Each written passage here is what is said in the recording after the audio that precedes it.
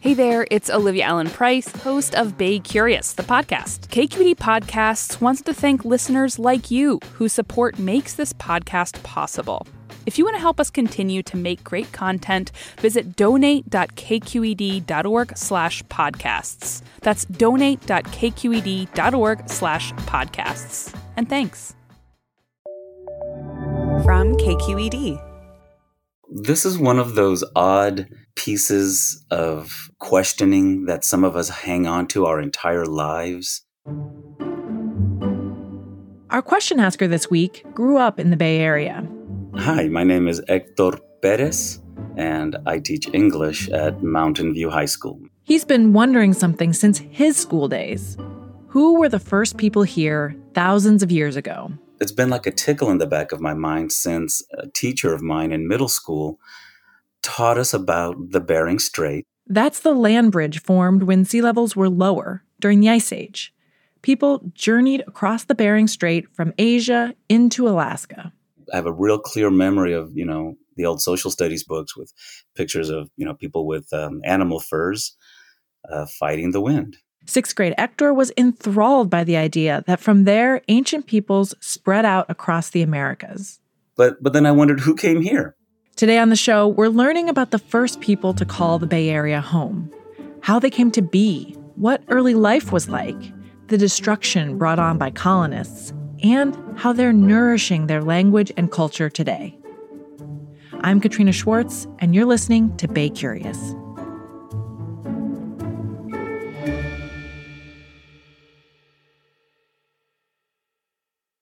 Support for Bay Curious comes from Sierra Nevada Brewing Company, committed to brewing things the right way since 1980, because when you're a family-run brewery, there's no other way to do it. Sierra Nevada Brewing Company, still family-owned, operated, and argued over. And be sure to stay tuned through the end of the show so you can play our monthly trivia game for a chance to win some cool prizes.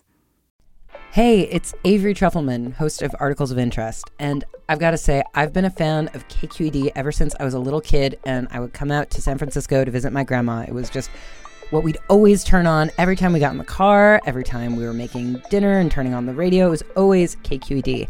And then over the years, I've become a massive fan of KQED podcasts because this is local reporting at its best. These are answers to questions you've always wanted to know, interviews with exciting, unusual voices, necessary journalism, all told with love and care and artistry. And did you know that a majority of KQED's funding actually comes from members? It's just people like you and me supporting the programs they love, while also getting access to cool events, behind-the-scenes footage, and so much more. If you want to sign up and be a part of this amazing community, visit donate.kqed.org/podcasts to become a member today. That's podcasts with an S.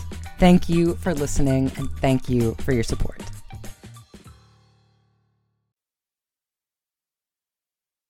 Hector wanted to know some concrete things about the first people to live in the Bay Area. Who were the first inhabitants of this region? And what was it like for them? What happened to them? Are there any descendants left? Reporter Daniel Potter looked into Hector's questions. Hi, Daniel. Howdy, Katrina. So about that last question, the people here today, it's really, really hard to definitively trace that history back several millennia to before the end of the Ice Age. What we do know is that indigenous people have lived in the Bay Area for thousands of years and are still here. It turns out not everyone likes the term descendants. Because descendants is something that puts us to be a fragment of what we once were. So we prefer to call ourselves the Ohlone people of today. And there's many Ohlone people that are alive today. So Jorge Tuuhi, Kanakara Katz Vincent Medina. So hello, good day. My name is Vincent Medina. I'm an East Bay Ohlone person. Medina's ancestors passed down stories of how the world came to be and how humans fit into it. In this tradition, the world began with a flood. There's a great flood where everything in the world was covered with water, except for the two peaks of Tuushtak. That's what we call Mount Diablo. Tuushtak literally means the place of the day. And there, our god, Coyote, Mayan, He was the only figure that was alive during that time. And there, Maiyan saw a single feather that came down and touched the water. And out of that feather came Ru'upaiwa, or eagle. And they became very close, Maiyan, coyote, and Ru'upaiwa, eagle. They became best friends.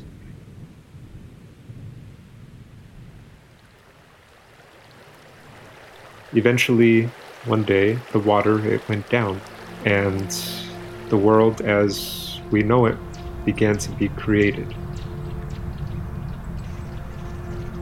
And there's these times before humans came to be where everything was made safe for us. The conditions were made right for us. But then, when it was the right time, we were created here and meant to live well here. And the world was perfect for us to live here, meaning that in those beginning stories before we arrived, all those conditions were made possible for us to be here. And it was at a time when it was safe, when there was abundance, when there was food.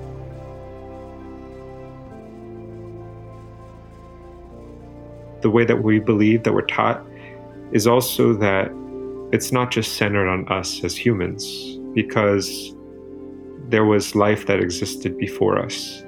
We're part of the story, but we're not the center of it all.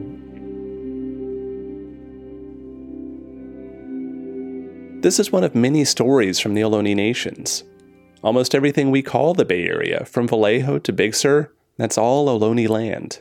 Now, within that, there's at least 54 independent nations. Speaking many languages, like the one Medina introduced himself in earlier, called Chochenyo. And beside Ohlone nations, the Bay Area is also home to Miwok peoples and others. As to where the term Ohlone comes from, Medina says there are a few explanations. Sometimes people will say that it comes from the name of one of those smaller nations I was describing on the San Francisco Peninsula, Olkhon, but we have another explanation for that in our family here in the East Bay. We believe it comes from the Miwok term, Olonowit, which means people of the West. Now let's get to what it was like for people to live in the Bay Area thousands of years ago. For that, I talked with Kent Lightfoot, a professor of anthropology at UC Berkeley. And I direct our California archaeology program. He says people were in the Bay Area as far back as the Ice Age, which ended some 12,000 years ago. And at the time, the Bay Area was not a frozen wasteland. The weather here was mild, and the low sea level meant the coast was miles further west than today. What's now San Francisco Bay was more like a lush river valley. But at that time, there was no bay. This predated the San Francisco Bay, and people would have used that entire valley area. That whole area, along with whatever evidence the folks there left behind, it's now underwater. But people must have been around by then because there are signs of them further south. Some of the best, oldest finds in California include stone tools for hunting and fishing on the Channel Islands off the coast near Santa Barbara. The age where we have good records of archaeological materials that have been dated with radiocarbon dating now go back, 13,000, 14,000 years ago. Lightfoot says there's not great evidence people here were hunting the mammoths and mastodons that were around at the time, but it wouldn't surprise him. In those early days, a lot of the menu was probably seafood. The earliest people that we have in terms of really good archaeological records anyway were maritime peoples, seafarer peoples, who had boats and who had come down the coast. Flash forward. Over the course of several thousand years, as ice sheets melted, sea levels slowly rose and water filled what we now know as San Francisco Bay. And at that time, then you start seeing our early sites here on the bay. And those go back about 5,000 years. So at this point, the Ice Age saber-toothed cats would have been long gone, but there would have still been an astonishing amount of wildlife around, all the way up to the now extinct California grizzly bear. And the bay would have been home to lots of sea otters, which Lightfoot says may have been hunted for their rich pelts. Over time, people here came to process acorns into a kind of porridge, and to use bows and arrows rather than spears to hunt animals like elk. They used a grass-like plant called tule to make lots of things, like baskets, nets for fish, and even boats and structures. So people had tule houses, and tules were reeds that grew along the shoreline. This is author and publisher Malcolm Margolin. Among his books is one called The Ohlone Way. I've been hanging out with the Indian community for nearly 50 years. Margolin says one lasting emblem from the long stretch of time before the Spanish arrived are the shell mounds. By the time the first Europeans came, they had about 400 shell mounds around it.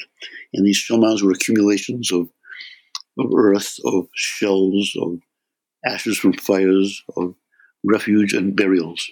Some were huge, around 300 feet in diameter and 3 stories high.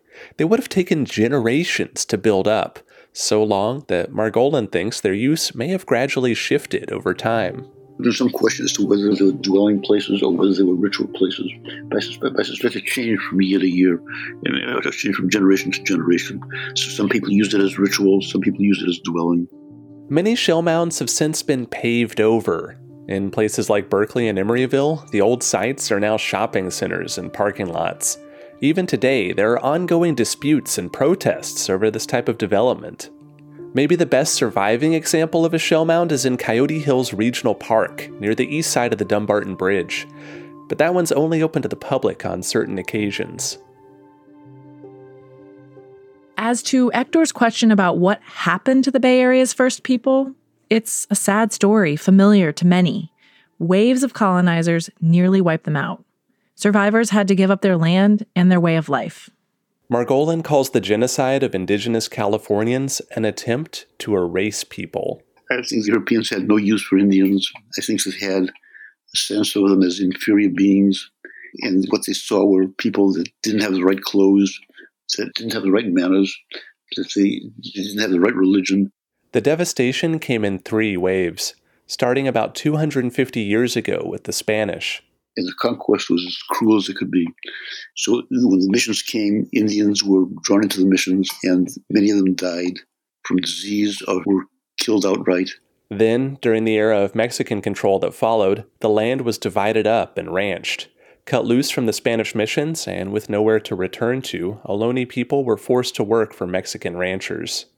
Mexico gave up rights to California as part of the settlement that ended the Mexican-American War. A few months after California became a state in 1850, the first governor, Peter Hardeman Burnett, said to expect a war of extermination against Native people. Our family experienced a lot of hardships that came with colonization, too many hardships to ever really list. Through it all, some indigenous people, like Vincent Medina's great-grandmother, quietly preserved and passed on the traditions her ancestors lived by for thousands of years. If you could imagine the climate during that time and how hard it would be to practice these ways outward. It's also during a time as well that our family kept these things going strong in isolation when not everything could be carried on. One way that our family still found a way to keep these things alive was through documenting them. Medina says his great-grandmother and other elders wrote thousands of pages on history, language, stories, religion, and food. But my great-grandmother survived that time. She got through it and she still kept our culture close, passing on as much as she could to everybody in our family around her. And through those efforts, that's how so many of us, including myself, grew up empowered with our culture. His family didn't speak Chochenyo when he was growing up. Not even the elders then did, but they remembered hearing their elders speak it. Medina says that, along with the archives left behind, has made it possible to reawaken the language over the last 12 years. At one point, he didn't know a single person who spoke it, and now a whole community is conversant. And that shows healing right there in action. It shows how you can be able to have things back again that we might have not had a short time ago, but that we were always meant to have. Medina is working to make indigenous culture more visible in other ways, too. He runs Cafe Ohlone, which serves indigenous foods. Well, what kinds of food would I find on the menu there? Acorn soup, it's our most traditional food for Ohlone people. It makes a meal really proper for us. And he's one among many Indigenous community members who are reviving traditional dance, basketry, even making boats of tule reeds. Medina sees all this as carrying forward a story that began a long, long time ago. Being here in this space, knowing that we're Indigenous here, that we were created here, it gives us that responsibility and that obligation to keep these teachings kept close with a lot of integrity and a lot of deep care and love. Daniel Potter, thank you for bringing us this story. Thank you, Katrina. I also want to thank two other people I talked to while researching this story, Gary Camilla and Peter Nelson. I really appreciate your help. And we've got a new voting round up on our website, so head over to baycurious.org to cast your vote for what we should cover next. Our show is made by Susie Racho, Brendan Willard, Olivia Allen Price, and me, Katrina Schwartz. Bay Curious I uksherekne yalamu rote ke ku edi. Bay Curious is made in San Francisco at KQED.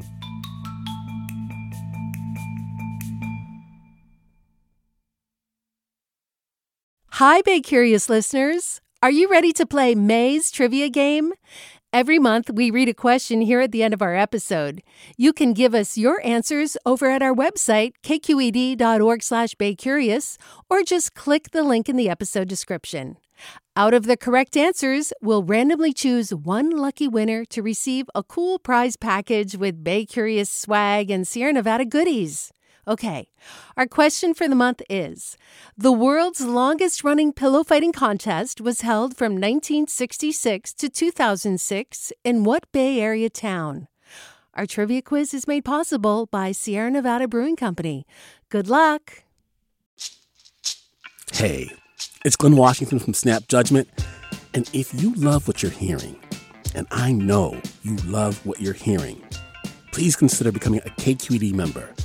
Get special access to cool events, behind-the-scenes footage, and so much more. Plus, you'll sleep better at night knowing you did your part for the community you depend upon. It's in you. Please be in it. Visit donate.kqed.org/podcasts to sign up now. That's podcast with an S. Thanks.